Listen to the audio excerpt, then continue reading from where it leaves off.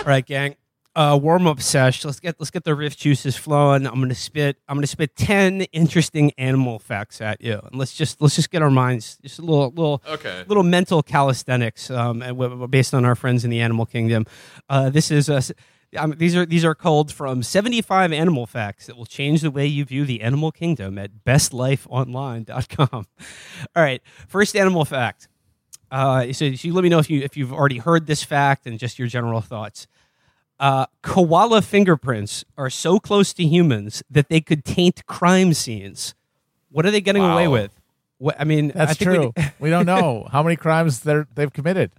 I mean, are people getting away with murders in Australia just because there's been a bunch of koalas like near the scene of the crime? They're like, I'll tell you what, I wish we could narrow it down, but it seems like the victim was stabbed by 11 individuals at the same time. I mean, Australia seems like one of those countries where it's like getting a murder charge is like a traffic ticket in America, where it's like, no, just contest it. Like, chances are no one's going to show up, and you can just kill that guy. I mean, and also how many homicides in Australia are just someone who stepped on a spider that was so venomous that it kills you instantly? Because there's a lot of that shit down there. It is funny that they decided to keep living there. Whoever sent them there died a long time ago, and it's like, well, you could probably go back somewhere else. You don't have to live in this place that was literally a punishment for you. And they're like, no. Yeah, I mean, no, we're gonna keep this going. Sure, I mean, the wildfires are getting insane, and it's 130 degrees in the summer. But it's got to be better than England. I don't know. I mean, there's way fewer animals that can kill you in England. Yeah, they destroyed all of them. Yeah, there's so few that they have to lie about badgers being dangerous to humans. yeah. They're crazed beasts. We have to kill all of them. Why are they so obsessed with killing badgers over there? There's literally you have to fight an anti-badger lobby. It's like they have APAC and then the APAC for killing badgers. So they're we have that with wolves in this country. That's very true. Cannot stop trying to kill wolves. They're like, can we maybe increase the number of wolves I get to murder in a year, please? Just get back to this amazing koala fact, though. I mean, would there be a way to engineer the perfect murder, but one involving koalas? Is there a way you use koalas to engineer a perfect murder? If you could somehow combine a koala and an icicle knife, you would indeed have the absolutely perfect murder. All right. Next amazing animal fact. The world's oldest known breed of domesticated dog dates back to 329 BC. I would have thought it would have been a little. I thought it would have been earlier than that. Yeah, me too. I mean, there probably were ones earlier. It's just if a dog, if someone domesticated a dog 10,000 years BC, the only things left from 10,000 years BC are stuff they made in China, vases and shit. I saw it in some museum in Chicago or Minneapolis actually, and you wouldn't people weren't yet as sentimental about pets probably, so you would maybe write down here's how you trick a dog into fucking a woman or whatever. And it's okay, if you have a piece of paper over 12,000 years, it's probably not going to last. And I mean, if you have a dead dog, most people, everyone's had it. They've had a few dead dogs in the place they've lived. If they've lived there long enough, it's just that gets pulled away. Can you guess? But we probably did domesticate them a long time ago. Yeah, I would have thought human evolution and dog evolution are very closely intertwined. So I'd have thought basically dogs have been pseudo-domesticated since early Neolithic times, since the wolves started getting closer and closer to the fire and human settlements, et cetera, the ones that chose to stay and receive scraps ate more regularly than the ones who hunted, and the ones who stayed in a couple, not evolutionary speaking, a very, very short amount of time, became different than wolves. Can you guess, though, what the oldest species of domesticated dog is, according to the Guinness Book of World Records? It's a Labradoodle. It's the first one. No, it is an Anatolian Shepherd. No, it is actually a dog that I know, Felix, you're a fan of. It is the Saluki. Oh, those are sick. The Salukis were revered in ancient Egypt and kept as royal pets, being mummified after death. also The notes fuck's a Saluki? it's a very like kind of thin looking sort of. They look like Ann Coulter. They're like smaller than Borzois, but have like a similar look where they're very sharp. Ah, I was dating a girl once who was like, she was like pretty like tall and thin. Ann Coulter. And we were talking. Yeah, I was dating Ann Coulter. You met on the set of Real Time. Yeah. I was the guy that passes Bill a joint that he could smoke on air, and we were like talking about like what we would be if we were animals. And I was like trying to compliment her, and I was like, "We'd be like a borzoi because you're very like striking and beautiful." And she was like, "What the fuck? What the fuck is this type of dog?" Felix. She like hated it. She was like, "I look Felix. nothing like that. Fuck Felix. you." women love being compared to dogs. I know that for a fact. It's Okay, their well, favorite thing. she compared me to like a gorilla or a bear, That's and cool. it's like, I think those are beautiful animals. okay, and yeah, I think but, like, borzoi are beautiful. It's just calling a woman a dog has certain connotations. She's a dog. You know, even if you think I it's a said beautiful she'd be the dog. most gorgeous Vietnamese potbelly pig in the village. I don't understand.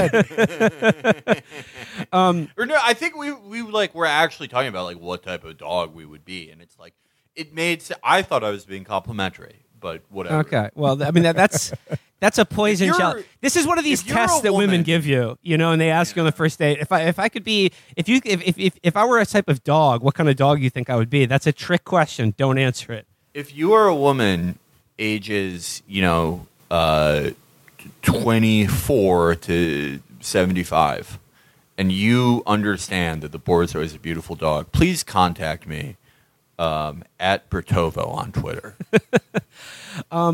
It does say also that there are carvings found in Sumer in present-day southern Iraq, which represent a dog closely resembling the Saluki, which date back to 7,000 BC. Okay, so Yeah, there you go. There you go. That's all. I mean, that's like okay. The thing where you like meet a wolf, there is a sense of like, yeah, no, we've been doing this forever. Yeah, absolutely. Like, yeah. I mean, I think we did a ton of stupid bullshit. Like, we probably made labradoodles like 20,000 years ago. There's just like no documentation that survived. No one carved it into stone. Yeah. Right, No one like knew how to write shit down. Like, if you could write shit down, you were like a screenwriter. Like, you made the equivalent of like 300,000 like stones that would be exchanged for grains a year. And like, It's true. You got to not fucking have to farm. It was great. yeah. And it's like, and Chaucer, we're just going to say Chaucer was like the Red Fox of writing, where it's like, oh, why hasn't anyone ever like done it like this? This is cool way to do it where people can like understand it. You know, Felix, I mean, once again, I don't know if it's by accident or not, but Chaucer was the Red Fox of writing Yeah, because he was. was the first one to put that I'm aware of who put bodiness in writing. Yeah, he was all about getting sloppy top, literary Yeah. style. Yeah, Yeah, that because wife of Bath, her head game is crazy. Thou must washeth thine ass. Yeah, he made writing in a way where like more people could understand it and more people started learning how to read inspired by Chaucer. But before that, you could really like you had to go to school to be able to write because you had to mostly like do it on tablets, and then even after that, like you had to be really good at scrolls. And obviously the printing press helped, but Chaucer really like he put it into high gear. It's like how there was television for a while before there was Red Fox, and there were records and shit. Someone had to like take to the form to make it I believe more, Chaucer take advantage of predated the printing accessibility. press. We invented printing presses 20,000 years ago. He had a secret one. Okay. He found the one from Atlantis. To be sure, though, I mean, if I was in the ancient Sumerian commune, my job, cuneiform guy. I would write pornographic stories in cuneiform. I would write elite daily articles in cuneiform. I would write like, these are the 7 habits that the fire priests have that you want to have in your job as the guy who rakes the ground, hoping not to starve to death. All right. This next animal fact is very, very similar to the last one I just shared with you. The oldest evidence of domesticated cats dates back 9,500 years.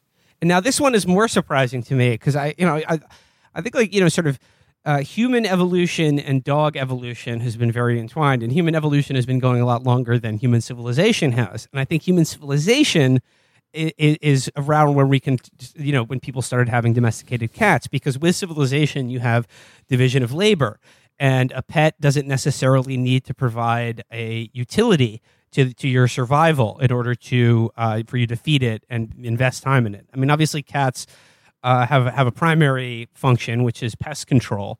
But 9,500 years ago, that's a long time for the people who have had cats. And I wonder, though, how did cat species become cats? Because with dogs, it's easy to understand, as I just laid out, how that happened. But like cats, I mean, like, were there just smaller species of wild cats that did the same thing that dogs did and just sort of habituated themselves to humans? But the other interesting thing about domesticated cats is that I don't think that they're actually technically domesticated, in that an adult house cat does not have a juvenile state of development, which even all adult domesticated dogs do. Meaning, as I've said before, I think that if Marty had another 60 pounds or so, he would kill me. Like he would definitely kill me. Dead. I mean, kill your ass. Have you ever heard that like pop science thing that like I think probably isn't true, because like how would you know this? But it's like one of the hypotheses is that like cats, their meow is mimicking like how baby primates would sound. Oh, like that's what like interesting. yeah. I mean I don't know. It's I know like that's it could Yeah. be true. It sounds real. I don't know. sounds like one of those. Why not believe it? Yeah. Yeah, We all you get know to what? choose It what we doesn't make a believe. It's true. difference. Just choose to believe it. It does not matter at all. So it's true.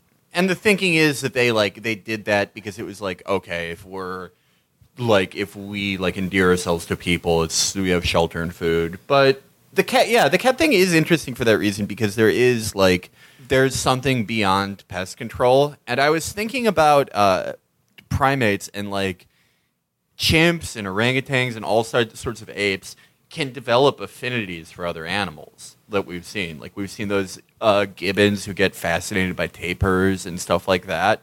And maybe that's just a primate quality that we have. I mean, some animals do have appreciation for other animals, but no one's quite as curious as the primates are. And maybe that's just a unique part of our family's identity. I also think there's Interesting. the cats might be fascinated by us and our love of murder. And they Yeah. might find that sort of like, hey, these guys like murdering things too. Let's hang out and watch them murder things, and we can murder things together. There's a reverse of this. You know all those sables that I watch? Yeah. All the sable accounts? Sables are incredibly smart. I didn't know that. They can remember how to do tasks like jumping on a door handle to like open a door. They can remember that for Like years. velociraptors. Yeah, they're super clever. They need enrichment or they go crazy. Kind of very similar to primates. Like they need puzzles and shit. Super intelligent. One of the sables I follow, his mom has cats, and she mostly keeps them away because Uma, the sable, loves the cats. She adores them. She's obsessed with them. And I think it's because they have like similar movement patterns and the same thing of being like predators. The cats fucking hate Uma. Poor Uma loves them. But the cats are like, I hate you, fuck off. Poor girl. Another sort of like added layer here. The sable's most, the most animosity from sable to another animal has got to be dogs. Sables, I would imagine, hate dogs because dogs are the only way you can hunt sables in the wild. Well, this is an interesting nature versus nurture thing. Like, a lot of animals do have, like, received memories through genetics or whatever of hating other animals. But Uma, who, lived the first, like, 2 or 3 months of her life on a fur farm outside of the wild, and then what these people do is they buy sables from fur farms and then plan to release them in the wild, but they can't always go back because they'll lose their fear of people or they have an injury or something. And so they keep them as pets. She also really loves the dogs. And the dog who you'd figure would like freak out at her, like plays really gently with her. It's really amazing. I mean, it does show. I'm always interested in like what depth and what awareness of the world animals have, because we've all had animals communicate with us whether we choose to see it that way or not. And there's with more advanced animals, there's that video I love of the gorilla who's hugging the ranger who's protecting his her habitat from poachers, like seemingly aware of what's going on a little bit. And these animals, even though their instinct would tell them, like the sable's your enemy or the dog's your enemy, because they're raised in this environment where there's not really like competition for food or to eat each other or whatever, they get along. And the dog even like meters his behavior so as not to like kill the sable. And the sables are really sharp and fast. She doesn't try to like rip his throat out.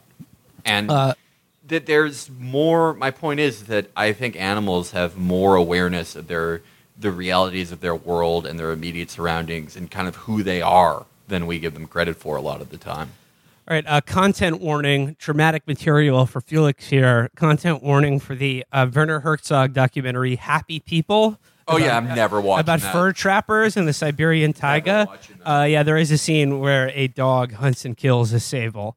So avoid that movie, Felix. All right. I love his films, but yeah, no, I'm not watching that. All right, two more. I know too much about him now. Two more quick animal facts, and then let's get into the news of the week.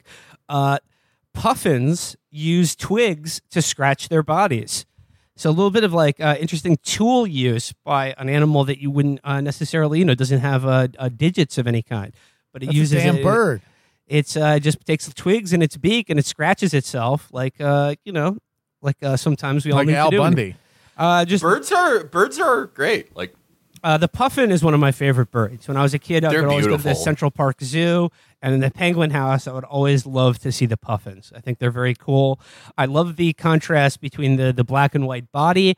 I like the sort of whiskers they have, and I love the contrast in their black and white tuxedo body and their beautiful orange and yellow beaks. They taste good too. I've actually eaten. Really? Have you really? Yeah, I have. Little puffin slider I had one time. Where? Where? In Iceland. Oh, of course. Of course. Okay. Yeah, Iceland right, makes yeah. sense. Yeah. I mean, that's the cool thing about birds is like some of them can like master tool usage and like have like literally an ability to communicate with humans and like understand human emotions in a way that like parrots and stuff do. And then some are like don't remember something that happened to them a minute ago. And there's like not a lot of like physical difference between those two. It's like you just have to talk to them to see if they're the smart bird or the dumb bird. I've got a. Oh wait, I have one more thing on domesticated cats. I'd like to suggest an explanation for their domestication using occult knowledge instead of standard mainstream science. I think cats habituated themselves to people because cats serve as a repository for the souls of the dead. And I think that's how they acclimated themselves to human beings, is because each of them contain a part of the soul of a dead person or many souls of several dead people. That's my belief about cats. Like if you ever find a cat just like in the corner of your house just staring at a wall or like looking up at something that isn't there, it's probably communicating with the dead. Your house is probably haunted. All right, I'll accept that. I think that's just as good an explanation as any. Okay, last animal fact. This is a funny one. Bottlenose dolphins are even more right-handed than humans. How does that work, you say? It says most humans, about 70 to 90%, are right-handed. About 5 to 30%, it's estimated, are left-handed. And the same holds true for bottlenose dolphins. In fact, the savvy swimmers are even more right-handed than we are. A team by the Florida Dolphin Communication Project. Is that a John Lilly offshoot? Shit, I don't know. Offshoot. The Florida Dolphin Communication Project took a look at the feeding behavior of bottlenose dolphins and found that the animals were turning to their left side 99.44% of the time, which actually suggests a right side bias, according to IFL Science. It places the dolphin's right side and right eye close to the ocean floor as it hunts. So dolphins, once again, superior to us in every respect. If you could only get rid of these left-handed people that are dragging down our species, maybe we could solve some of our problems. This is an endorsement of everything dolphins do and how they behave. Everything. This is an endorsement of the life and career of John Lilly, one of the finest scientists of the 20th century. He was the only guy to really try to hold dolphins accountable by was trying torturing to them. save us. He was trying to get the dolphins to talk to the aliens, which we need someone to have that conversation. The dolphins seem like a perfectly good candidate. I So have you're it. better than any of us. I'd have give it- that job to Octopus. Yeah. The octopuses don't live long enough is the thing. They're Yeah, that's smart, the but they problem. live like a year. They don't have enough time to do anything with it. They just kind of float around and then explode. That's a pretty fucked up life to be like highly intelligent, and then it's like, all right, it's been a few weeks, time to blow up. That sucks. Well, Felix, you said John Lilly was the first one working to hold dolphins accountable. It's actually quite the opposite is true. He would enable his dolphins in his like sort of Caribbean. He had a lab in the Caribbean that was like a James Bond villain base, where the entire first floor was flooded, so dolphins and humans could like commingle and interact. And he would enable the Me Too behavior of these dolphins. And I have it on good authority from an author I used to work with that John Lilly would, and again, this is all funded by the CIA. John Lilly would arrange assignations between his dolphins and well-known Hollywood celebrities, actresses. So. All right. I That's think a hell of a reason- blind item. The reason dolphins need accountability, actually, he's not a good guy. I'm reading about octopus lifespans. The longest living one lives 5 years. That's insane. Yeah, that sucks. But you know That what? I mean, like, sucks. everything a matter of perspective, though. 'Cause, I Exactly. mean, Yeah, those it 5 probably years feels for an longer for them, octopus. especially since they don't have like the internet. They're just floating around in water. That's not that true. time probably stretches out. That's not true. Sometimes they get in jars. Yeah. They get jarred up. They like. They change their color. They pretend to be a rock. They're loving it. They're having a great time. Yeah. No, they're having a good time, but it's like there's a lot of empty time that they can just fill. So who knows how long that 5 years feels? If you're guess For the I- octopus. if you're in a dolphin, you can apply for Social Security on your 3rd birthday. Very generous of them, though. All right, so that was 5. I mean, we went long on this one. I thought I was going to do 10, but there's just too much to talk about when it comes to our the souls that we the share this animal planet kingdom with. is truly wonderful. Thank God we're It getting is. rid of it. It's really too annoying having all these Yeah. animals to remember.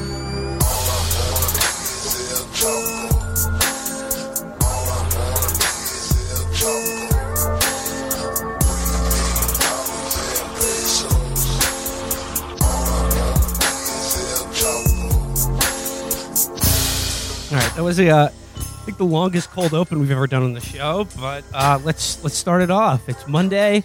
It's Chapo. Let's go. It's me, Matt, and Felix. Yeah, we're excited this week. We the Dexter reboot it's looming upon us. We Very can't excited wait. about that. Well, I hate to use this as a segue, but speaking of Dexter, horrible building collapse in Miami. So, That's a hell of a move there. Oh my god. Put sick Dexter on the owners of that condo, I would say. Yeah, the American Grenfell happened in Miami. yeah, no, it's Yeah. it's horrible. Probably 150 people dead. Not much to say about this one, other than if thoughts and prayers, if you believe in such a thing, for the survivors, actually there are no survivors, but for the families and the people working in the rescue effort rather. Just one thing from the story though that stuck out to me in the New York Times is it said that Floridians and viewers around the world were stunned by the suddenness of the collapse. There were warnings as early as 2018 of major structural damage that needed to be addressed, according to emails between a contractor and the condo's board. In those emails, which the city of Surfside has begun releasing, the engineer urged the board to repair cracked columns and crumbling concrete and estimated it would cost about $9 million. As of the collapse on Thursday, that work had not been done, but the board had taken out a loan of about $12 million to do the work. And I'll just say, on this regard, morality aside here, this does seem to be a sort of a microcosm of, the way our economy and country works. Like we've talked about this before, like the morality or the intentional incompetence or malice of the people on the condos who didn't do the work aside, just probably because they wanted to save money or they couldn't make a profit if they did it. The input of individual human actors, you can take it out of the equation, but in all circumstances, if there is a choice to be made between spending money that's necessary to ensure the health, life, and safety of human beings and not doing that and making money, then you know which one is going to win out. And like I said, like this is not a moral condemnation of the people involved, although you can certainly make with that as well if you like. I'm just thinking more around like the sort of algorithmic inputs of the way our society and economy functions make it necessary for things like allowing the cracked foundation of a condo to continue and eventually collapse in the middle of the night and kill probably 150 people. Yeah, there's no other input. I mean, the system literally does not have a pricing mechanism for like human life, for example, and so it doesn't get brought into the equation. And there's no coordinated human organization to push for that. And so it's going to just keep happening. I mean, it's pretty much endemic among all in terms of housing. Everything that's been put up in like the last 30 years are fucking Lego houses. Yeah, they're not meant to last. Yeah, they're not meant to last because it costs money. Like you can sell out a condo by putting it together with like the fucking spun sugar and beetroot that the fucking dozers used in Fraggle Rock, and make more money than if you used durable materials. And that's the only thing that matters. And so that is what you will decide as though you had any choice in the matter to do. And I think that part of the reason everyone's freaking out and our rich people are turning into just these psychopaths is because they're trying to make sense of a world where they're at the top of it, and yet they still don't get to make any choices. Nobody gets to make any decisions. The decisions are all made by the algorithm, and then we just live with them. And our culture is organized around justifying the results of them, like it's a fucking volcano god, and we have to explain why it's okay that it like burned down a village. Yeah, and I think we're going to see a lot of this happen over the rest of our lifetimes. Because, I mean, a city like Miami that had like a huge construction boom in the Still 80s. is. They have a huge construction boom going on right now. Yeah, and I mean, the one in the 80s, a lot of that was like cocaine money laundering. A lot of it was related just to the rise of the more credit-based economy of the 80s that we have now. And like it sort of coincides with, you know, how we always talk about like the futility of being the mayor of a large American city. Yeah. Because it's like on autopilot. You just have to keep making these shitty buildings so like there's some sort of economic function. It doesn't really matter if they're bad or are going to collapse in 40 years or not, or even collapse in 10 years. It's just how it's going to keep going. And I think, unfortunately, with this constantly happening, I think there's a real possibility we have to look at that. You know, it'll be like how people talk about how Sandy Hook was a definitive moment for gun control. It'll just be like another thing that people accept about American life. Yeah, I mean, and look, when I say like morality aside, I don't mean to exonerate the people who own this condo, this condominium and corporation in South Florida, because real estate developers in South Florida. I mean, come on, you can read into that quite a lot, but.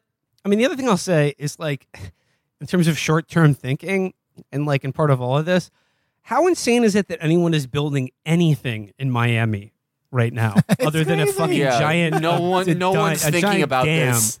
I mean, they're building, like huge fucking, like, skyscraper, like, glittering, gigantic residential towers right on the fucking beach in Miami right now. And forget sea level rise, just the rising water table is literally eating the foundations of these buildings like fucking termites. They're already all of them are having their essential integrity being breached by the fact that the water is just everywhere. The salt water and the salt air is everywhere, and the construction materials are cheaper than they've ever been and more slapdash. Yeah, I mean, and like to that end, I guess like just wrap this up by saying like. It's just in every respect, like in every whether it's buildings or politics or like just anything in our culture, we seem sort of categorically unable to ever make the choice to spend a lot of money now to save even more money 10 or 20 years down the line. It is always about quarter by quarter Are you turning an ever increasing rate of profit? Are you continuing to make money? There's no. I mean, imagine. Think about what it's going to cost them in like civil or criminal action for not spending that $9 million to fix this fucking condo. Well, there's always in capitalism that maximalist drive towards the short term that defines it.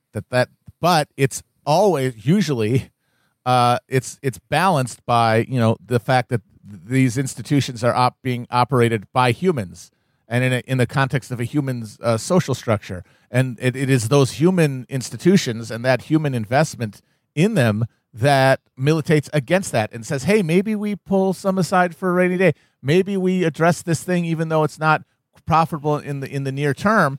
But that element truly is a luxury that we sort of got used to. But once you reach a point of like a crisis of profitability, which has been going on in capitalism for the last 40 years and has only gotten worse in the last 20, you can't afford it. Yeah. If you're in these machines, which are not accountable to any like democratic intervention, because all of those mechanisms have rotted away. The only way to keep the lights on is to think in the most short-term way possible, and so there unless you actually change the algorithm, and that will require human intervention. Then all you will get is accelerating short-termism until you are doing things that not just are going to cause a disaster like in the imagined future, are going to destroy things like a year from now, but you still have to do them because they're the only way to keep the system going as it currently exists. I mean, our healthcare system is a perfect example of this. I mean, we know that it costs more for like the American taxpayer and like this general deficit to our society at large. It costs way more money than the trillions it would cost to have a public health insurance system. Our electricity and transportation infrastructure, that's going to take trillions of dollars so that they can be functional within the next 10 or 20 years. And it's not going to get done. I don't see anything on the horizon for the reasons that we've discussed. So I think we're just going to I don't know. I'm not saying resign ourselves to it, but just be aware that like the bill is coming due on the last 30, 40 years of this kind of like slapdash, quick profit thinking on the things like that we take for granted about having a roof over our heads or like electricity. Like look at what happened in Texas with that cold snap, having heat. Just having roads or the ability to use like a rail system to move large amounts of people in and out of cities where they have to work. I mean, it just go down the list here. It's just like for these things to be viable in another 10, 20, 30 years is going to take trillions and trillions of dollars in public money being spent and invested to upgrade them and make them safe and more efficient. And it just, I mean, I don't know. I mean, I know there's this big bipartisan infrastructure bill they're working on now. I hope it will do something to ameliorate the coming bridge, tunnel, and building collapses that are seem to be populating our future.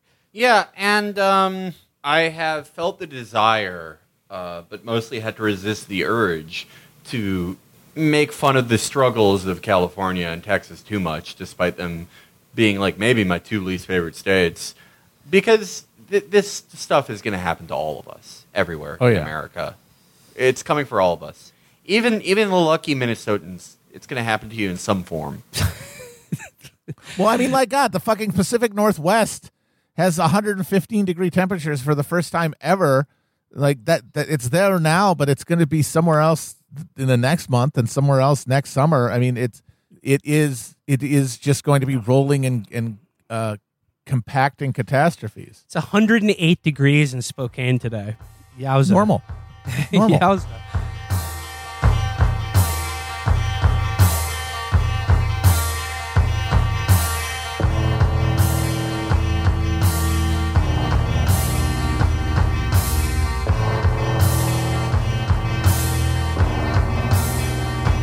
Well, before I start talking about the temperature recorded in the Arctic last week and really going in down that K-hole, let's pull back for a second and talk. Let's talk some funny and hot political goss that's burbling up to the fore So it's been like, it's been about 6 months now. So like all the books about the last days of like the downfall bunker era of the Trump administration have been written, and they're all coming out and they're being excerpted in various outlets. So I want to dig into two of them today. The first one is an excerpt from the book, Frankly, We Did Win This Election: The Inside Story of How Trump Lost, which is a great title for a book. And both of these articles are very sort of like insidery accounts. Many of their sources are all the deeply compromised people, all the rats fleeing or clinging to the SS Trump as it circled the drain. So make of that what you will. They seem to confirm a portrait of the Trump White House and the people within it that will not come as a shock to listeners of this show, but there are some fairly funny details in there that I think is worth sharing. So the first one reads, headline here, this is from Business Insider. Trump frequently mocked Rudy Giuliani, calling him pathetic, and said he sucked, new book says. Now, this is coming on the heels of Rudy Giuliani losing his license to practice law because of everything he did on behalf of Trump. And then Rudy's people are now, like, they're making a sort of counterclaim. They're demanding that Trump pay his legal fees. And I will give you any odds that will not happen. I'll give you a 1,000,000-to-1 bet that Trump will never, ever part with a dime to help Rudy Giuliani, despite the fact that, he's lost his legal license and could be facing, I don't know, is he facing criminal penalty for the shit he did? I don't know.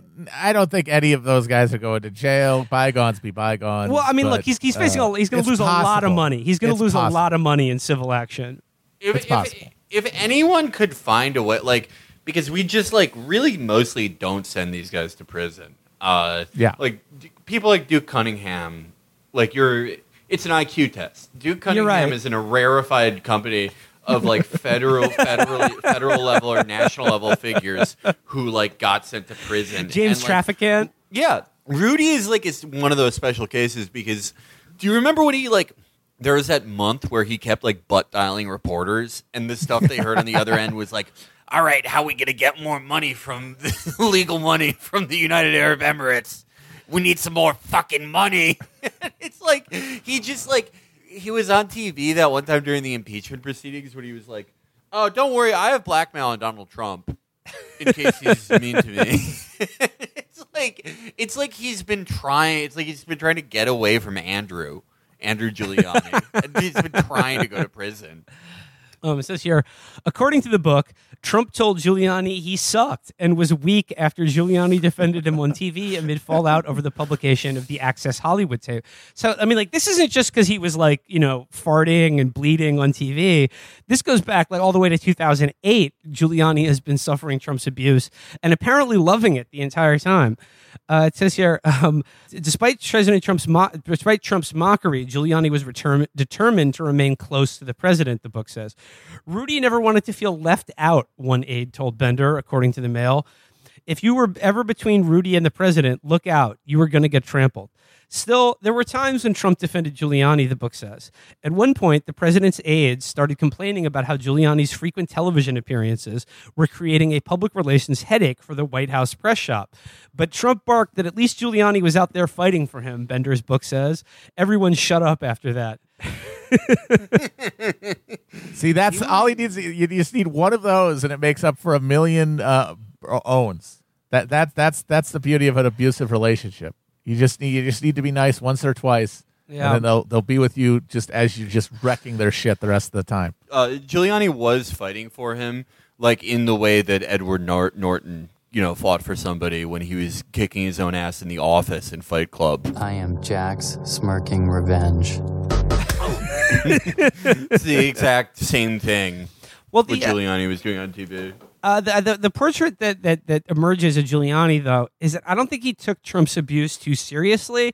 And I think Giuliani's whole mindset is that as long as Trump is abusing me and insulting me and degrading me, then I'm in his inner circle and I have his attention, which is the most important currency that these people are really after. So that dealing with his abuse is just that's your ticket to the big dance.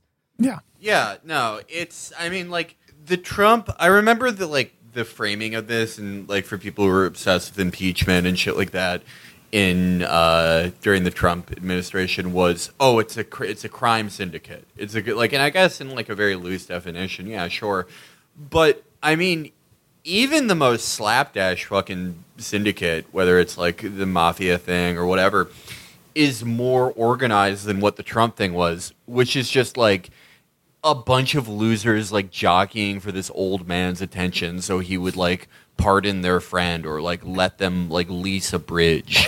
There was no like organized process to it. It was just like who can wave their hands in front of him the longest. I mean, that portrait will emerge in the second excerpt I'm going to get to. But just real quickly to finish this one up, it says, on Thursday, a New York court suspended Giuliani from practicing law in the state after finding uncontroverted evidence that he communicated demonstrably false and misleading statements to courts, lawmakers, and the public at large about the 2020 election results. Nonpartisan election experts and cybersecurity professionals found that contrary to Giuliani's and Trump's claims of malfeasance, the 2020 election was the safest and most secure in U.S. history. The former New York mayor appeared on the conservative network Newsmax hours after the ruling came down and said he was not very happy about the suspension. All I can say is, America is not America any longer, Giuliani added. We do not live in a free state. We live in a state that is controlled by the Democrat Party.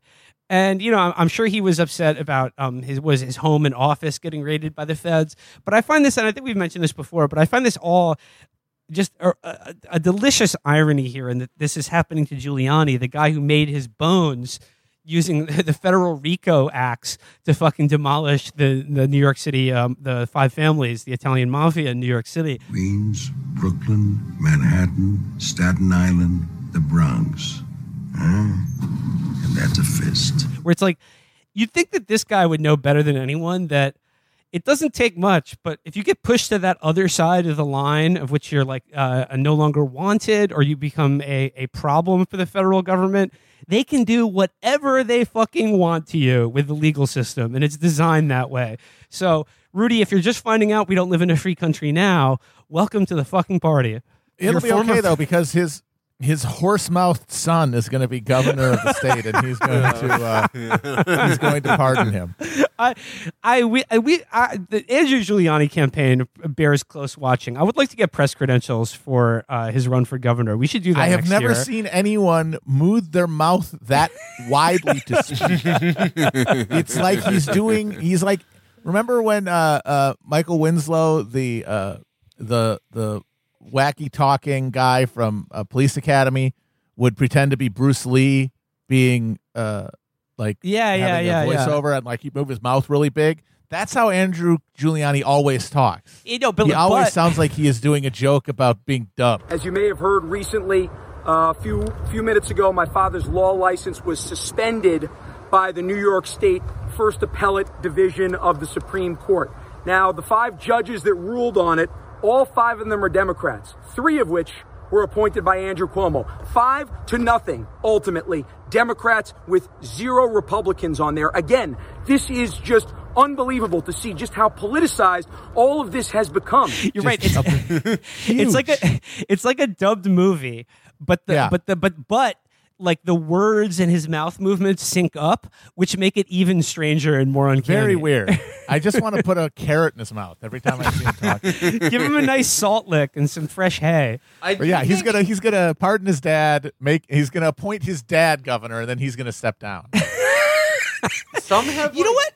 I think that's like all these guys' strategies now. Is that they do like as much flagrantly unethical and illegal shit that they can while they're in power, and then if they lose it or they're like the wolves are baying at the door, then they're just like, oh, I'm gonna get my fail son into office, and he's gonna pardon me.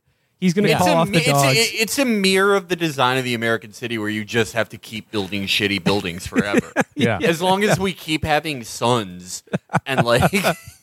We could do this forever. I do like Andrew because he's like, with Don Jr. just like there's too much like noticeable sadness in his soul when he tries to like do the dumb shit his dad does. But Andrew is like easily has like the same type of stupidity that Rudy has. And there's this like Labrador like vacancy in him whenever you see him doing anything, doing any campaign shit. You're right. Like he's got some, I don't know, he's got some oomph to him that Don Jr. doesn't have. You're right. Like Don Jr. when he imitates his dad, there's a profound melancholy there that you can't escape. Yeah, because you Andrew- can see the need. You can see that he's trying to get this approval from his dad. He never will. Whereas with Andrew, gosh darn it, he's just having a good time out there. Look at him out there. And you know what? Like I'm just speculating here, but like we all know the story about how when Trump slapped Don Jr. in the face for not wearing a suit to the Yankee game. But you know what? Yeah. When Andrew Giuliani like does a campaign announcement and he's like, the Democrats in this state are waging war against my father. And I will stand to protect him. I think like when he gets home, like Rudy Giuliani puts a very sweaty hand on his back and goes, "You did good, son. I love you." Yeah. Yeah, no, they have like I think they like do activities together. They like go to horrible cigar lounges. Oh, and, God, like, yeah. wander around dog tracks, like whatever you would imagine those guys would do. It's like Like go to rug stores just to haggle and not buy anything. Yeah, I'm just imagining Andrew, he's a loyal, dutiful son that he is, will often take it upon himself to mop down his dad's flop sweat. Just sort of dab his brow with an extra absorbent bounty or something. I would say the difference between like Don Jr. and Andrew Giuliani is that like if Don Jr. knows nothing else, it's that he's not his father. Whereas Andrew, it's very possible he does not know that. Well, he doesn't look anything like his dad. It's quite he looks odd. nothing He looks like him, absolutely yeah. nothing like his father. He looks like Jake Busey. Yeah. Who needs a knife in a nuke fight anyway? Yeah, like Rudy is very like sort of he's always looked like the gravity is really taking its toll on his face. It's like very Salvador Dali. Like everything's melting down. Andrew's like a very ruddy perky set of clay. Oh my God. This is Salvador Dali. That is what Rudy's face is like. It's like the persistence of memory. Yeah, The persistence of embarrassment. That's yeah, and Andrew is just like he has one of those like, you know, the big like Irish heads. that's he's got totally, a big like, Irish potato dough-like. head. Yeah. Yeah, I guess it's from the mom's side. It's got to be. But yeah, I've never seen a father and son look less alike than those two. they look other than of nothing course alike. Ronan Farrow and Woody Allen. Yeah. But there's an explanation for that.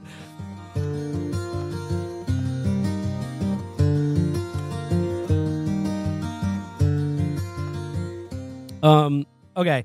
Next excerpt. This is a long one. This is an excerpt from Michael Wolff's new book called Landslide that's printed in New York Magazine.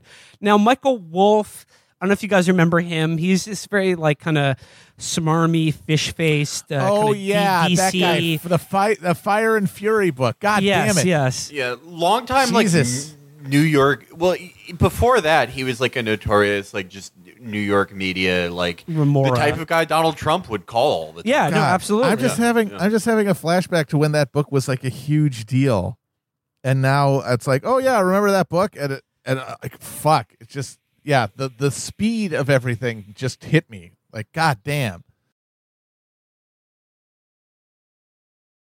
What was Like, that book about? Was that about the Obama administration? No, or- that was No, about it was about Trump. like the first 6 months of the Trump administration. It was okay, all okay. just like leaks of people talking about how like he farted during a meeting or something and blamed it on the Joint Chiefs of Staff. yeah. It was that was like that book was it detailed a lot of like Bannon drama and shit. He but yeah, before that, Michael Wolff was like.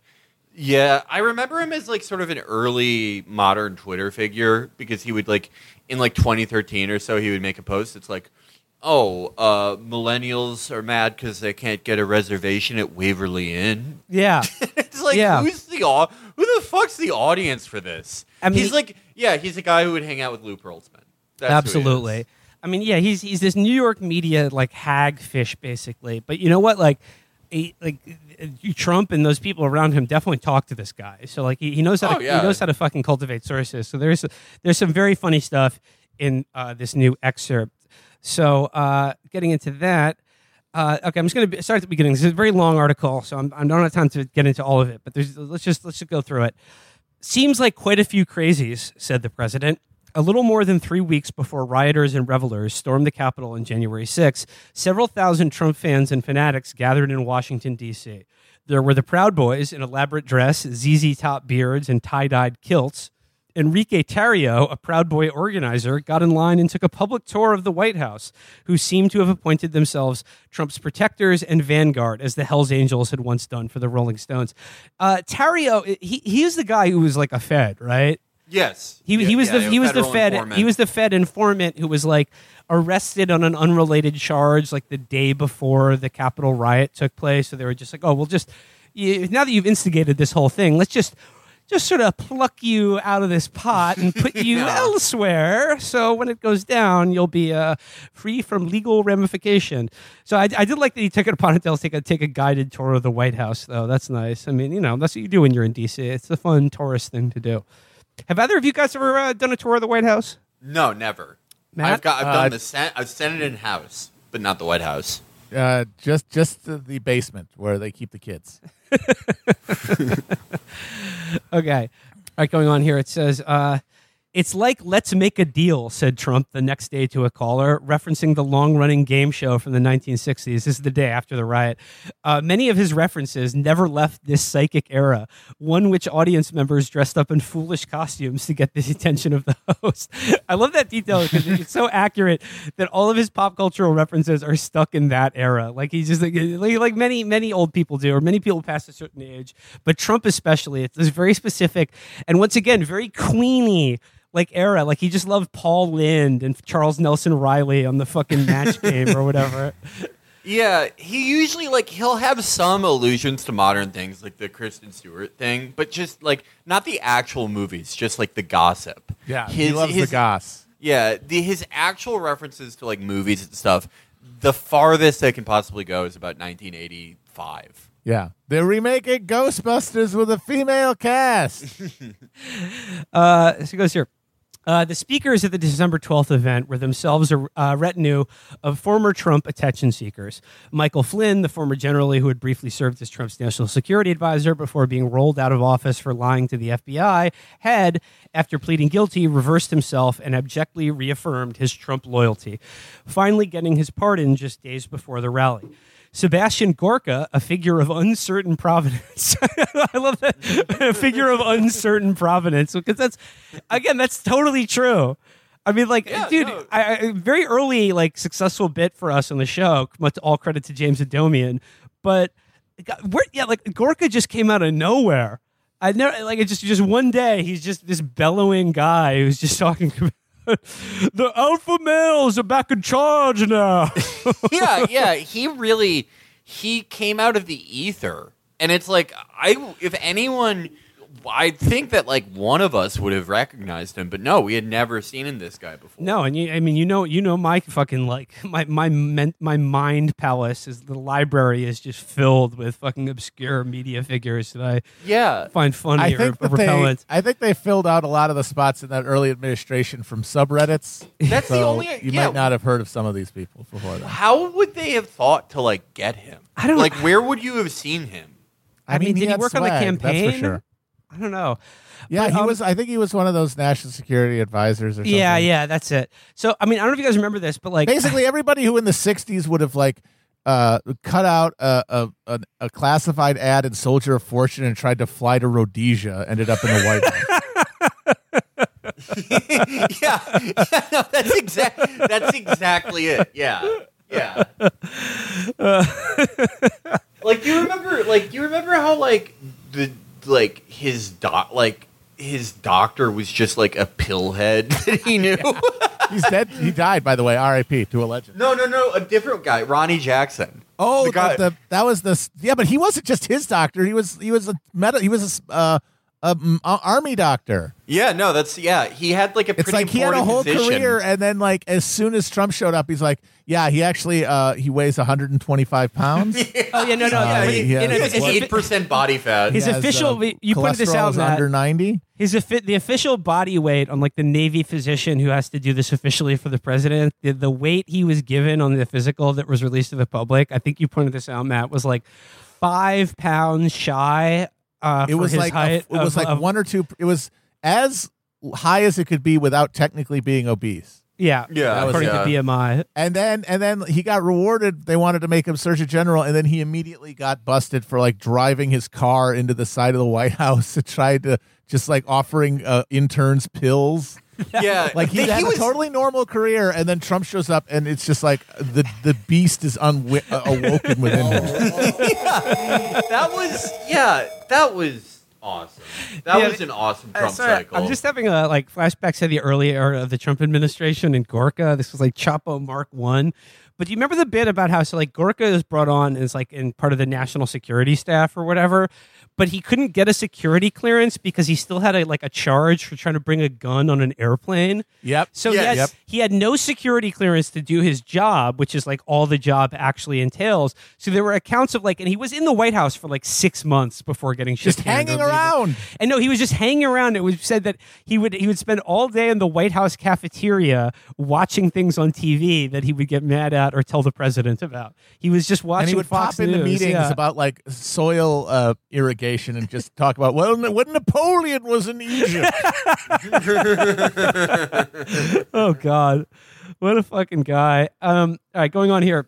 A figure of uncertain provenance and function in the Trump White House during its first months was one of the early oddballs to be pushed out when John Kelly became chief of staff and had pursued a Trump-based media career ever since.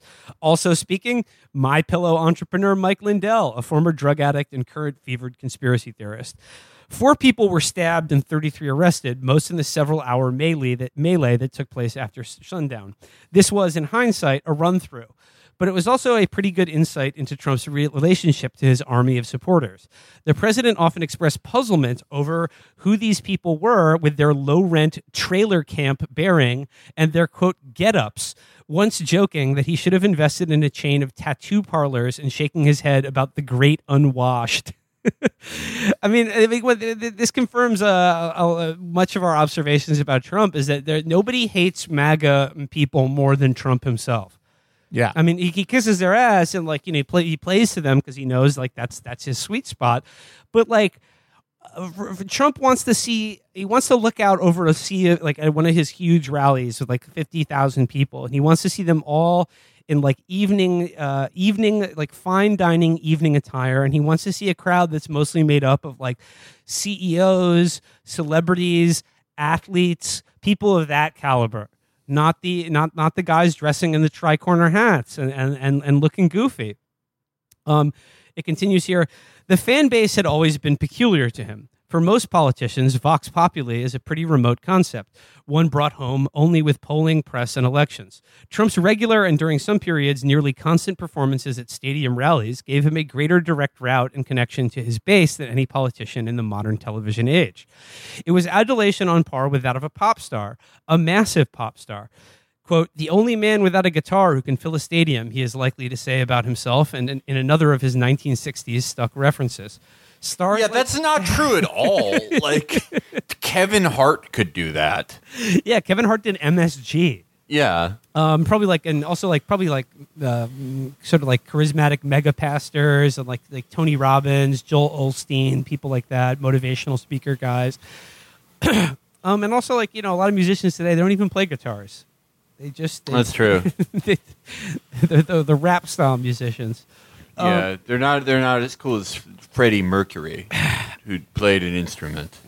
By dawn on January 6th, the crowd of the great unwashed was building, with the various organizers of the various events each pulling in larger than expected numbers. From the perspective of the White House, the protest was still just background noise, a tailgate party before the main event. Vice President Mike Pence counting, and they hoped rejecting, the electors representing the final tally of the November vote that would begin at 1 p.m.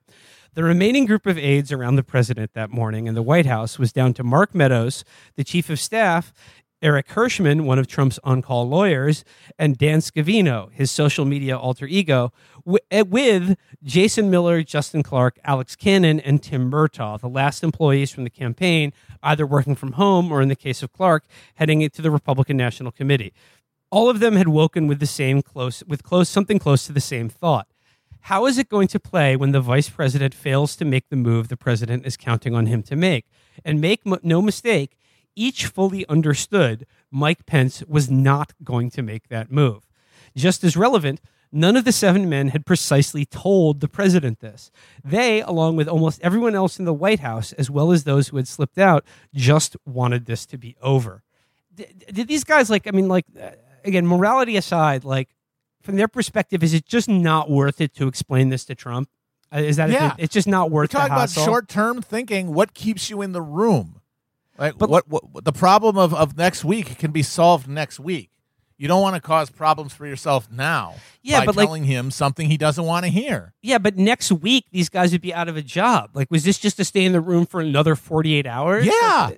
Yes. That's it. Psycho. We're staring down the barrel of apocalyptic destruction that is obviously the result of what we keep doing, but we keep doing it because there's no alternative.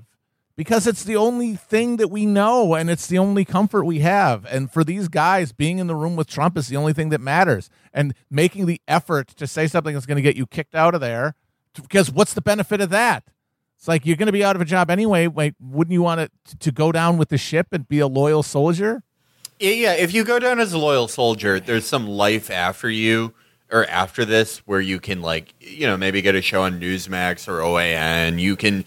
There's, enough payoff after that. If you go against it, it's how many fucking guys have made a big show about going against it? The last one is this guy Miles Taylor, Miles from Sonic, Miles T. Prowler, who it's you can only have so many Evan McMullins, right? Yeah. There's only so much. I mean, that was a lucrative thing at the start, but it's talk about media oversaturation. The principled guys who went up against Trump, there's probably more guaranteed payoff for going down as a loyal soldier, right? And even if you're not thinking that far ahead, you're thinking of what's happening to you in that very moment, and in that very moment, you don't want to get yelled at. You don't want to get called a loser. And I think that a lot of the time, I think grifter is one of those very overused words, which just now just means someone you don't like. Yeah. Because I think these guys kind of do have a carnival barker thing about them, but a lot of them do actually believe in this stuff and do believe in Trump. And there's some part of them that's okay, this is fucked now, but he's definitely going to win next time for some reason. So I have to keep on his good side. All right, there's a great detail in this next paragraph. This was not an uncommon feeling in the final days of the Trump presidency. There was the world within shouting distance of the Oval Office, privy to the president's monologues, his catalog of resentments, agitation, desires, long-held notions, stray information, and sudden inspirations with little practical relationship to the workings of government. And then there was the more normal world beyond that. Early in Trump's presidency, aides noted that a second-floor office where the likes of Stephen Miller and Kellyanne Conway worked meant a degree of exclusion, but also protection. Trump would never climb the stairs, and by the end of his term, he never had. What an amazing physical specimen. the smart ones, Kellyanne Conway and Stephen Miller, not at all coincidentally, the two people who lasted the entire 4 years of Trump's White House, which is had a turnover rate higher than fucking, I don't know, substitute teacher or whatever. They were protected from his whims by a staircase, because he literally couldn't yell. They couldn't hear him if he was yelling, and that he would not. Okay, here's a good question. Remember there's that thing where Trump had trouble walking down that ramp on the campaign trail and everyone made fun of him? When's the last time you think Trump walked up a flight of stairs? Just one floor, from the first floor to the second floor of a building. It's been decades, I would imagine. I Like, would he would say take the elevator every time. I would say maybe like 2004. Interesting. Yeah, I can't see him doing it after that. But I think that was the last year where it's like, okay, I think I can take this one on. And then it's like every year that you don't do it, it becomes more difficult to the point where you're just like, all right, I'm done with that part of my life. I mean, stairs were a big part of my childhood. They're not a big part. They're not a big part of my adult life. You know, when one grows up, one must put away childish things, including Like stairs. You know, we've speculated before that Trump is going to live like another 20, 30 years probably. He's probably going to croak at like 101 or something. But I think like the only thing that could, you know, fuck that up is a staircase. Like I think like all of the sort of the HP that he channels to keep his life going will be negated. They'll get buffed by a single staircase, and then he'll just collapse dead immediately. Yeah, I mean, everyone made fun of that thing where he was like, the human body has a finite amount of energy and it's bad for you to work out. But it's like, that's true for him. I think at this point, that's definitely true. And I think like, how much does he move around a day? He probably like, if you put like a Fitbit on him or something, you'd record what, like 40 steps?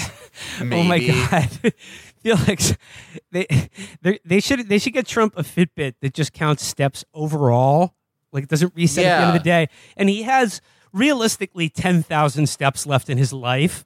And it's like a countdown clock to when he's going to die. So that's 10,000 over 40 years for sure. Yeah. Like he's going to find a way to go under budget on but that. But if he averages 6 or 8 a day, then he's fine. He's fine. Yeah. Okay, think about it. Like wakes up, like gets like, you know, goes to the bathroom and like, you know, I don't know how he like pisses or shits. Like there's probably like there's a pellet of piss that comes out of his body, like a long thin pellet, like the graphite in a mechanical pencil, and it just like comes out. It's just like solid. God. It looks like you put you like it looks like a popsicle of gravy that he just pulls out. God damn it! And he gets done. He like does all his like beauty shit, and then he like puts his face on. Yeah, it puts his face on. He goes to like where he like eats his meals and like signs birthday cards for like racist plastic surgeons. And that's like what? That's like probably 20 steps, maybe. Yep. And then it's like you could put maybe 10 more in for the rest of the day. That's 30 times 365. Yeah, no. I mean, he's gonna have to bring the daily steps down from like, you know, 40 to 20 to live another 40 years. But I think he can do it. Yeah, I believe in him. Yeah. All right, continuing. To the degree that Trump had for 4 years been running the government with scant idea of the rules and practices of running the government, he was now doing it virtually without anybody who did have some idea and desire to protect both him and themselves from embarrassment or legal peril. Jared Kushner was, to his own great relief, in the Middle East wrapping up what he saw as his historic mission, his peace deals. I love the way that's shaken out. But moving on, because the president had all but banished the White House counsel, Pat Cipollone, who was grateful to be banished, and was speaking instead to Hirschman. Hirschman, believing he understood how to move the president, tended to offer objections that sounded awfully like the plaudits of a yes man. Kayleigh McEnany had been strategically missing in action for several weeks. The remaining campaign officials, Jason Miller, Clark Cannon, tended to be merely on the receiving end of Trump's calls and opinions, and everybody else was effectively cleared out. White House wags noted that Treasury Secretary Steve Mnuchin had fled as far as Sudan, where he was negotiating a good behavior economic pact with the former terrorism-sponsored nation to get his distance from the last election grasp. That is... Mnuchin fucked off to Sudan. He went to Sudan to avoid having anything to do with this shit. I love it. He's like, yeah, what a soldier Steve was. He was the verbal Kent of the administration. He was Kaiser Soze walking off into the sunset. Into the Sudan sunset. Yeah. With Louise Linton at his side, partner in crime, Bonnie and Clyde. Well, she was probably making Me You Madness while he was in Sudan. Yeah. The one person Trump did have at his side, Rudy Giuliani, was drinking heavily and in a constant state of excitation, often almost incoherent in his agitation and mania. That's funny. Like, Rudy never struck me as a drinker. He always came across as something of a teetotaler to me. But I mean, I guess that explains his sweatiness as of late. Is just got the booze sweats that he's dabbing his brow constantly to sop up that Jameson or whatever. It's easy to get confused because that world has so many guys who are like, I've never touched a drop of alcohol, and it's like they just don't drink, like maybe due to a medical reason or whatever. Like guys who have committed like literally hundreds of sexual assaults who are like, I don't have vices, but they think that's true because they don't drink, and like it's easy to get it conflated. But like Rudy, I mean, I think one of the only ways you can get that face is by like being a binge drinker. Yeah. Almost everyone who remained around the president understood that he, along with Giuliani, did in fact actually believe there was yet a decent chance of upsetting the electoral count and having Trump declared the Electoral College winner, or failing that, prolonging the election and returning the fight to the disputed states. The president's aides and family understood too that that he was the only one, along with Giuliani, which made the situation more alarming, in any professional political sphere to believe this. Hence, they did not call it such and tried to see it as more nuanced, quote, derangement. So the more nuanced understanding is that Trump has lost his fucking marbles. There had been hardly a waking hour in the past 48 during which he and Giuliani had not been on the phone in pent-up nervousness and excitement over the coming battle in Congress on January 6th. They were two generals poring over a map of the battlefield.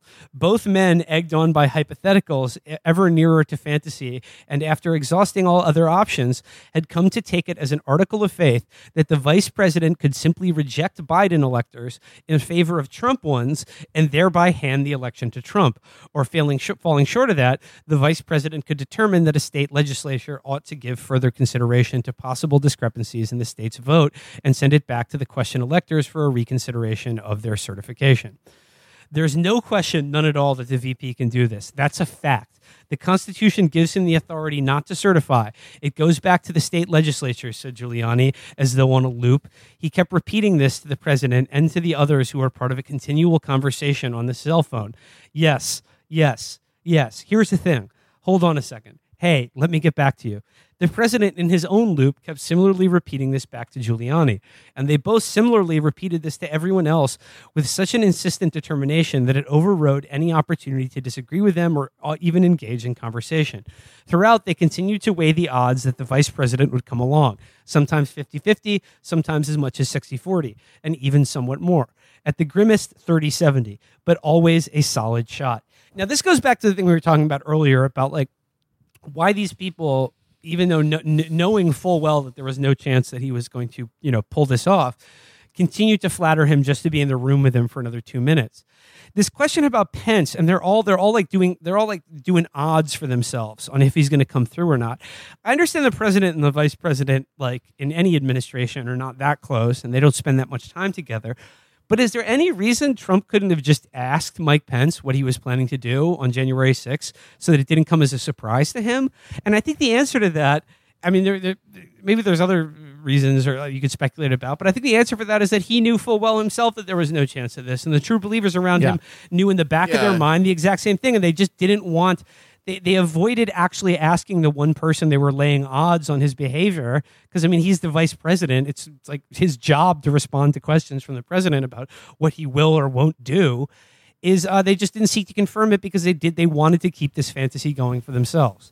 And I mean, like, it could also be like you don't want Pence to like testify that you personally asked that or whatever. But like, I mean, I think with this whole thing, like I do like, as trashy as it is, I do like these accounts because the Hitler comparisons are so overwrought and stupid for so many reasons. But like, this is so downfall. But if Hitler was like, okay, like after all the fantasy is dispelled, like you go kill yourself. I'm going to go back to Florida. You kill yourself. Bye. Like, just without the self-sacrifice of Hitler. Like, all right. I guess it's done. I guess we lost. I'm gonna go. Make 40 steps a day for the next 40 years of my life, and you're in trouble. Hey, I tried my best. Tough shit. Like, it is great. Yeah, he just left everyone to do all this shit. And like when he goes, like when he's telling Giuliani, "I'll get back to you," what do you think he was getting back to? Like, what do you think was cutting in between the call? Like, either like just some bullshit, like, "Hey, like I gave $250,000 to your inauguration, or PAC supporting you. Can you like send a postcard to my 170-year-old aunt?" Yeah, sure. Or like just literally probably just scrolling. There's a lot in this article. It goes through like basically an hour-by-hour account of what was going on in the White House on January 6th. But I'm just going to jump ahead now to this part. This is after like this is as shit was going down in the Capitol and like in real time, and they were all wondering what to do. It says here, the debate about putting the president out there to say something calming, continued for as much as an hour. There were three views: that he must, as fast as possible, say something. It was getting serious, though no one yet was seeing this as the defining moment of his presidency. His own view was that he should say nothing. It was not his fault or responsibility, and he certainly didn't want to give a speech that might imply it was. And lastly, that anything he said, instead of helping to address the problem, might well make matters much worse, as it did when he was forced to make a speech condemning the racist protesters in Charlottesville. Aides put in front of the president two suggested tweets written in Trump's voice, which they hoped he might accept. The first one reads, "Bad apples like Antifa or other crazed leftists infiltrated today's peaceful protest over the fraudulent vote count. Violence is never acceptable. MAGA supporters embrace our police and the rule of law and should leave the Capitol now." Second tweet that was suggested: "The fake news media who encouraged this summer's violent and radical riots are now trying to blame peaceful and innocent MAGA protesters for violent actions. This isn't who we are. Our people should head home and let the criminals suffer the consequences." Trump either rejected them or ignored them. Other than Dan Scavino, Trump didn't like anyone else writing his tweets. I mean, I'm surprised he even let Scavino do it. I mean, the man's a true poster. And I got to say, once again, phrase for the day, morality aside, Trump's instincts about not doing anything were, from his perspective, the correct one. I mean, it got him this far. No, yeah, his instincts usually pretty dead on. Well, because like what these people are bred to think is cover your ass. You have to say something so that you will not be remembered poorly in history. But that's just nerd shit. That's just another way for the fucking hall monitors to spook you. If you really don't, the only way to truly be free and to operate as a political wild card and to benefit from it the way Trump did is if you just do not give a shit what they have to say. And the second you start caring is the second that you're broken, which is why a guy like Ted Cruz will never fill the shoes. I mean, remember when he was in he fled the cold snap in Texas to go to fucking Mexico, and then as soon as they found him, he just came back immediately and said that he was just going there to drop his family off. I was escorting my daughters there, like I'm fucking Liam Neeson in Taken or something, and I was gonna come back anyway. And it's like he did that because a bunch of people were in his ear saying, "Oh, you gotta do control on this." And those people are always the people you should listen to least because they're totally captured by this thing that all these people are convinced is what moves the needle. But if you're a guy like Trump and you're not beholden to the media narratives to push you as a personality, you can and should completely fucking ignore. Yeah, a comm shop person is always going to want you to make more comms. Yeah, exactly. Yeah, you do your own comms. You don't need these people. Just how if you ask a building developer how to run a city, guess what he's going to say? Yeah. All right, I'm skipping ahead to the end of the article here because it contains a lovely and charming portrait of the home life of my good friend Jason Miller. So let's just dive into here. It says, Jason Miller, at home in Arlington, was lying stupefied in bed with his wife, watching video loops of the day over and over again and hoping there was a plan. I mean, that's nice. That's nice, isn't it? Just lying in bed with your wife that you love so much. I mean, good for him. I would never cheat on her, do No, I anything mean, to make her feel bad. He's or like anything. that's in the past. He's a better man now. He's learned a lot, and like I said, He's grown. he's grown, and I wish him all the best in the future. Yeah, no. Many culinary treats. But no one called. At 9 p.m., he got out of bed, opened his laptop, and started to write a statement. A statement, the considered language of politics, the true Mandarin's language, was an indication of ongoing business. This meant doing what Trump had refused for the past 64 days to do, acknowledge that Joe Biden would inevitably be the next president. There was not going to be an abject or contrite Trump or even a formally defeated one. It was necessary to skip over the fairness of the election and to skip over the Trump-told narrative. The election, in his mind, would remain stolen, forever stolen. This statement could certainly not be the official belated concession, at least not to Trump, but it had to establish acceptance, a fait accompli, and put Trump's stamp on the new, if disagreeable, reality. Miller was trying to get the headline, the cry and roll, the message from Trump that something had changed. Orderly transition. Not exactly the torch passing and hardly a round of applause for democracy in action.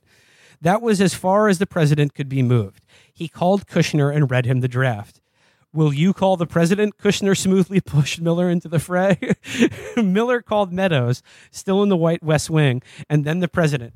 The president seemed eager to hear from Miller, eager to be on the phone. Most often for Trump, the phone was a one-way instrument. Callers listened. How bad is this? Trump asked. A stark difference from his usual opener. How are we doing? Which was not ordinarily a question at all, but a preface to Trump saying how well everything was going.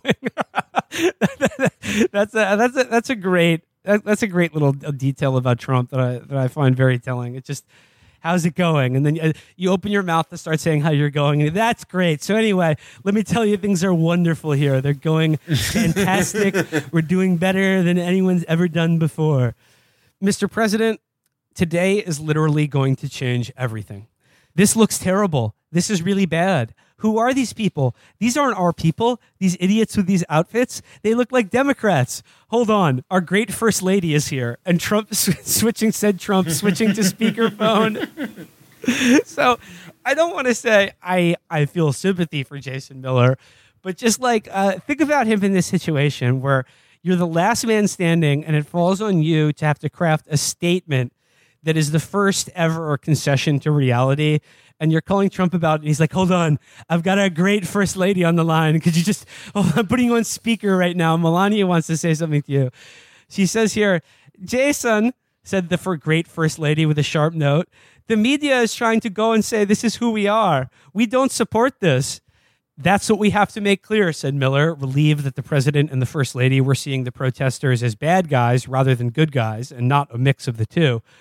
Pushing through, Miller told the president and first lady that he had just gotten off the phone with Kushner and Meadows and that they had a proposal for later that evening if Biden reached an electoral majority.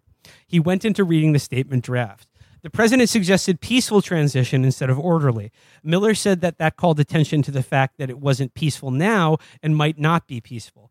Orderly, Miller did not say, suggested not just an absence of disruption, but that all the aspects of government would pass as they should to a new administration. Peaceful put it in someone else's hand. Orderly meant cooperation, too. The Trump White House would cooperate with the incoming Biden White House. It wasn't just the protesters who needed to stop. Trump needed to extend himself, too. After all, it wasn't just that the recount effort and the election challenge behind the protests, but Trump's personal intransigence. Trump seemed to appreciate this now, to walk back even. The media thinks I'm not going to leave, said the president. Do they really think that? That's crazy. It's crazy. How did so many people get this idea? And it's just, and this is all hinging, all of it, on this idea that Mike Pence would just come through and just be like, yes, the Constitution gives me the authority to make Donald Trump president. And he had been saying, I mean, they don't, I don't know. I mean, maybe he wasn't saying it, but like literally everyone who supported him in the media was saying exactly that. Yeah. Hey, and maybe he would have. And then that would have been great. And then he didn't. Hey, what are you going to do? Yeah. I'll be at Mar-a-Lago if you need me.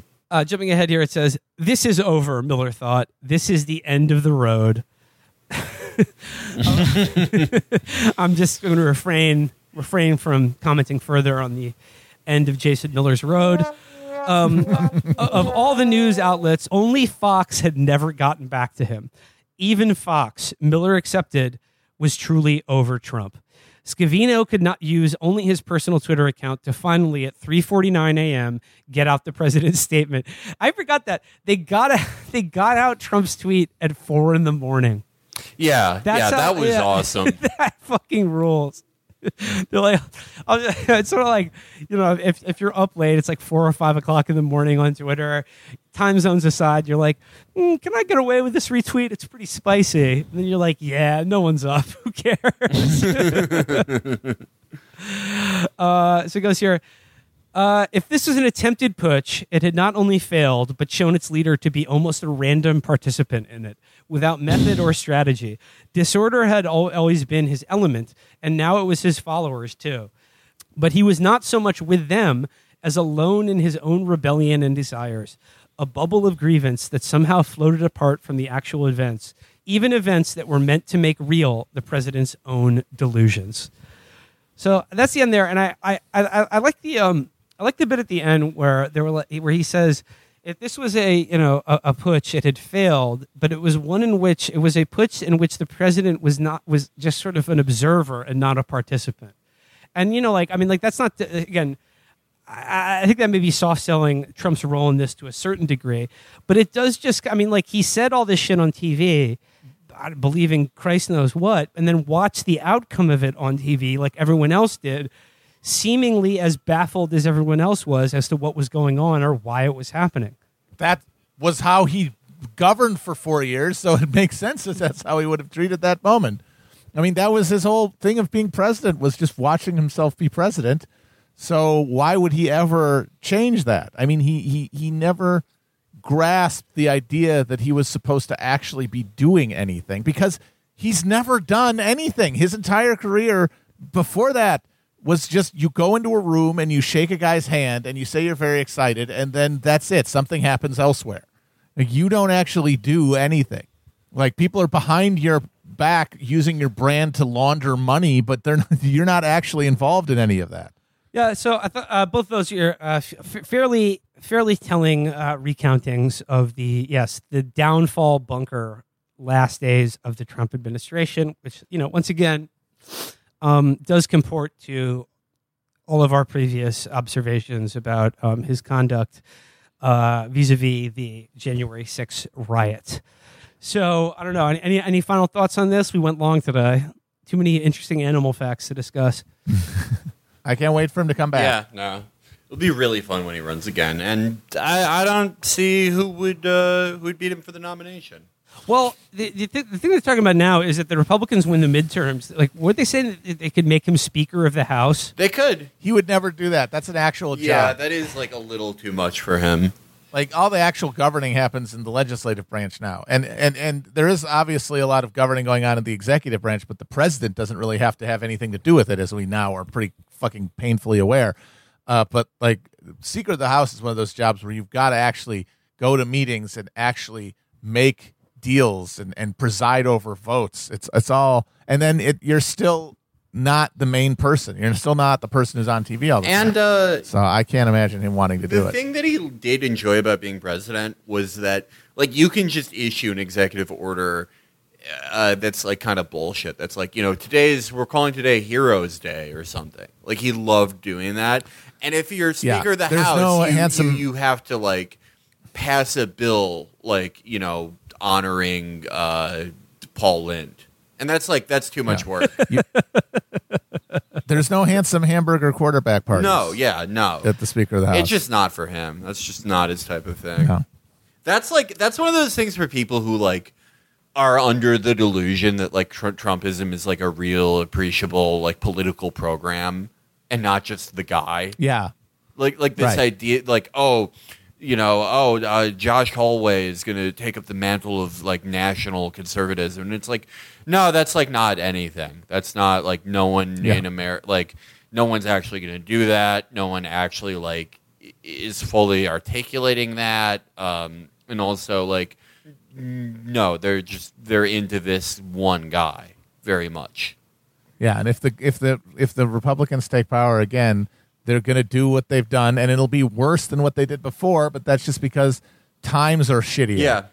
It's just going to be the eternal ratchet of history. It's not going to be because they're following Trump's like ideological model, because that doesn't exist. Yeah, no, that is, all politics now are it's cargo cults, but like especially Trumpism. Oh my God! Yeah. Like this guy in 2015 is like, what if everyone could go to the doctor? Like in between 500 things about individual cable news shows. And they're like, that's it. That's it. Oh, he invented national conservatism. That's what we're doing. And then like governs pretty much fucking identically to Marco Rubio. And it's like, no, this is still a thing. He's going to come back. He's going to do it again. Didn't even give a second round of checks. That's how little of a fucking thing it is. Yeah, he barely fought for that because he was too concerned about Oprah being very mean to him. A second round of checks? When Pelosi sandbagged the second check before the election that might have secured him another term, he didn't give a shit. He didn't fight for it at all. No, he just doesn't give a shit. But there's this like hilarious attempt to make it like a real intellectual thing.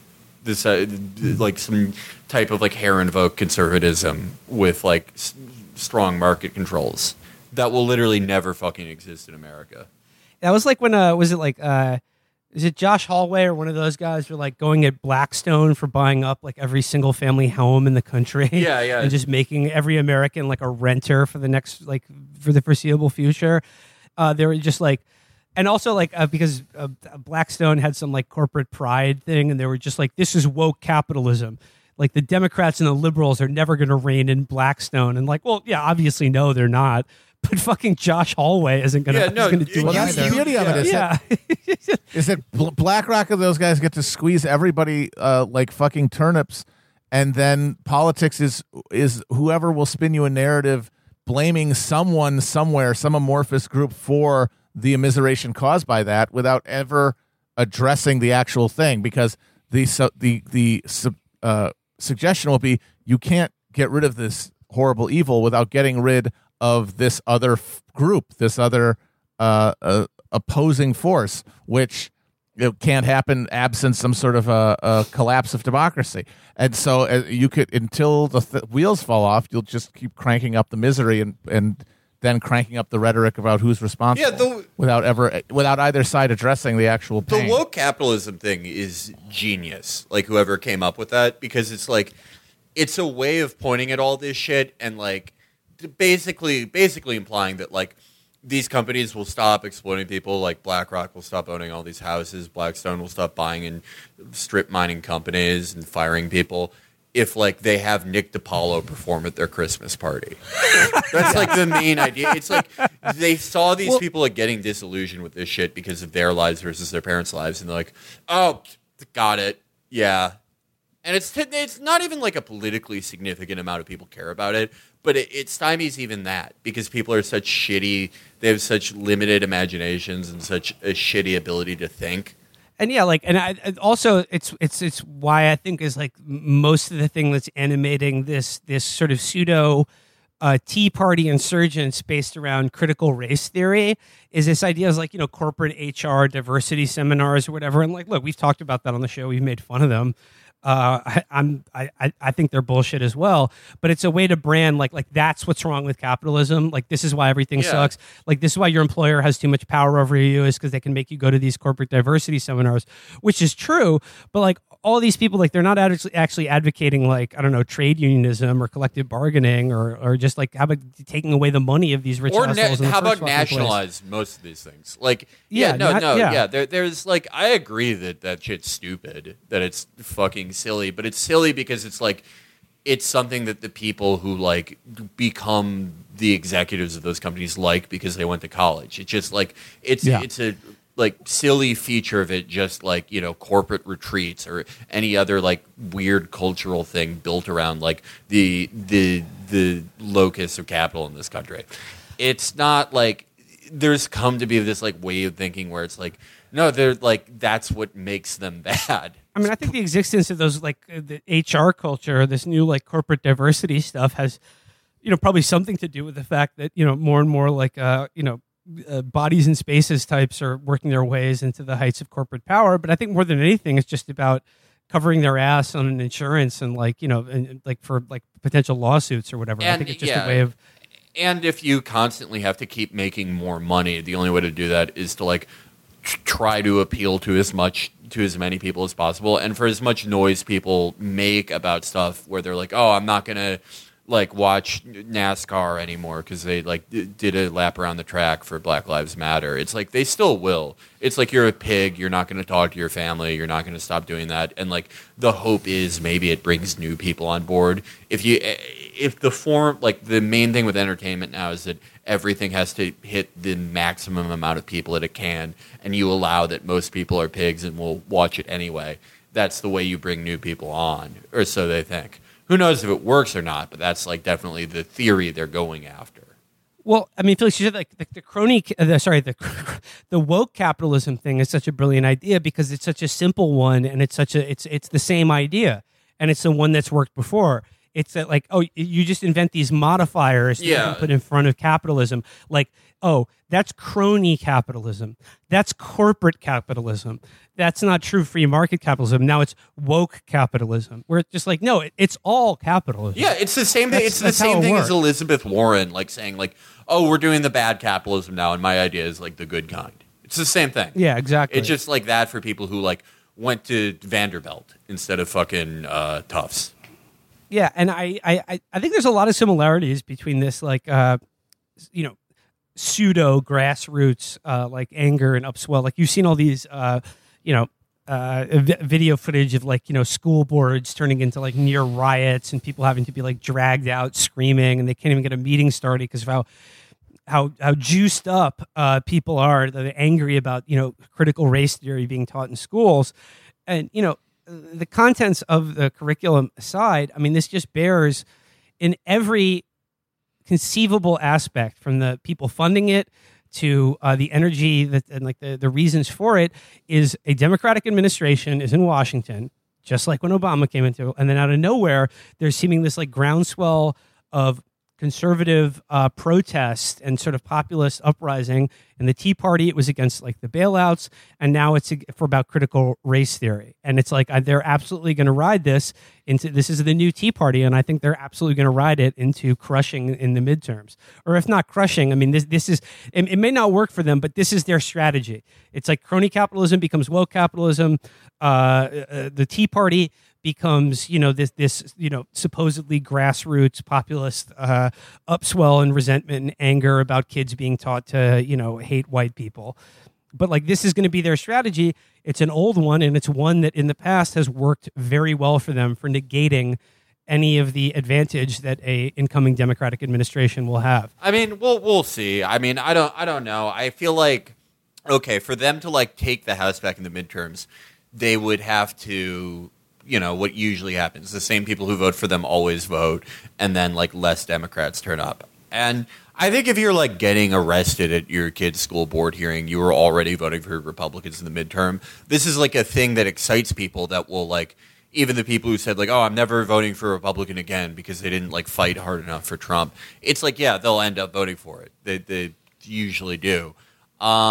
Remains to be seen if Democrats can juice the turnout midterms. They've definitely got their work cut out for them with the voter suppression laws. I'd imagine they might have a little trouble because the selling point with Biden is sort of antithetical to getting people to turn out. The selling point with Biden, the thing that people like about him, is that they don't have to think about this shit. And voting in a midterm election definitely puts you in the category of someone thinking about shit. But I don't know if it will like, I don't know. I think it will like retain the people that they already depended on. I don't know how many new people this will juice. I think this is a great thing for the base. I don't think it has like massive crossover appeal. But they don't need that for midterms. Yeah, but I mean, between the Tea Party didn't really. And the shit, you don't really need it. I was saying they don't need that for midterms. I mean, a lot of it's going to come down to the economy. Like, is there going to be a boom? Is there going to be another drop? I mean, who knows? And that is going to have a lot of determining. I'd say that if we're basically where we are now, like kind of treading water, they'll win just because, all those people who got to go back to brunch because Biden won are going to stay there, and all the people who are horrified by the Democrats doing what they do every fucking time when they take power and reneging on any promise to pursue anything more ambitious than Bob Dole's 1996 platform are going to also stay home, and then the riled up CRT opponents are going to flood the polls and win. Yeah, I mean, I don't know if it'll be as successful as the Tea Party. I view it as basically the exact same strategy of making the Republican base and their anchor at living under what they regard as an illegitimate authority of a Democratic president. They're going to channel it into what will be reported as a kind of genuine apolitical and groundswell of anger. It's like a base motivation strategy, but it may work a little bit different, or it remains to be seen how successful it is, because with the bailouts and the Tea Party thing, like Obama was tied to that because he was the one who did a lot of it. It was his administration. Whereas with Biden, it's harder to tie him to the kind of the woke CRT stuff because he's so obviously not that. Yeah. I mean, you think I'm off. I mean, sometimes he'll maybe try to use the language more and more, but like it always lands so like it's always so leaden and awkward. It's clear that like it's not a natural fit to him for him. I'm in one of those lymph node spaces, man. I'm centering all types of things. All right. Well, let's leave it there for today. Till next time, boys. Till next time. Bye. Bye-bye.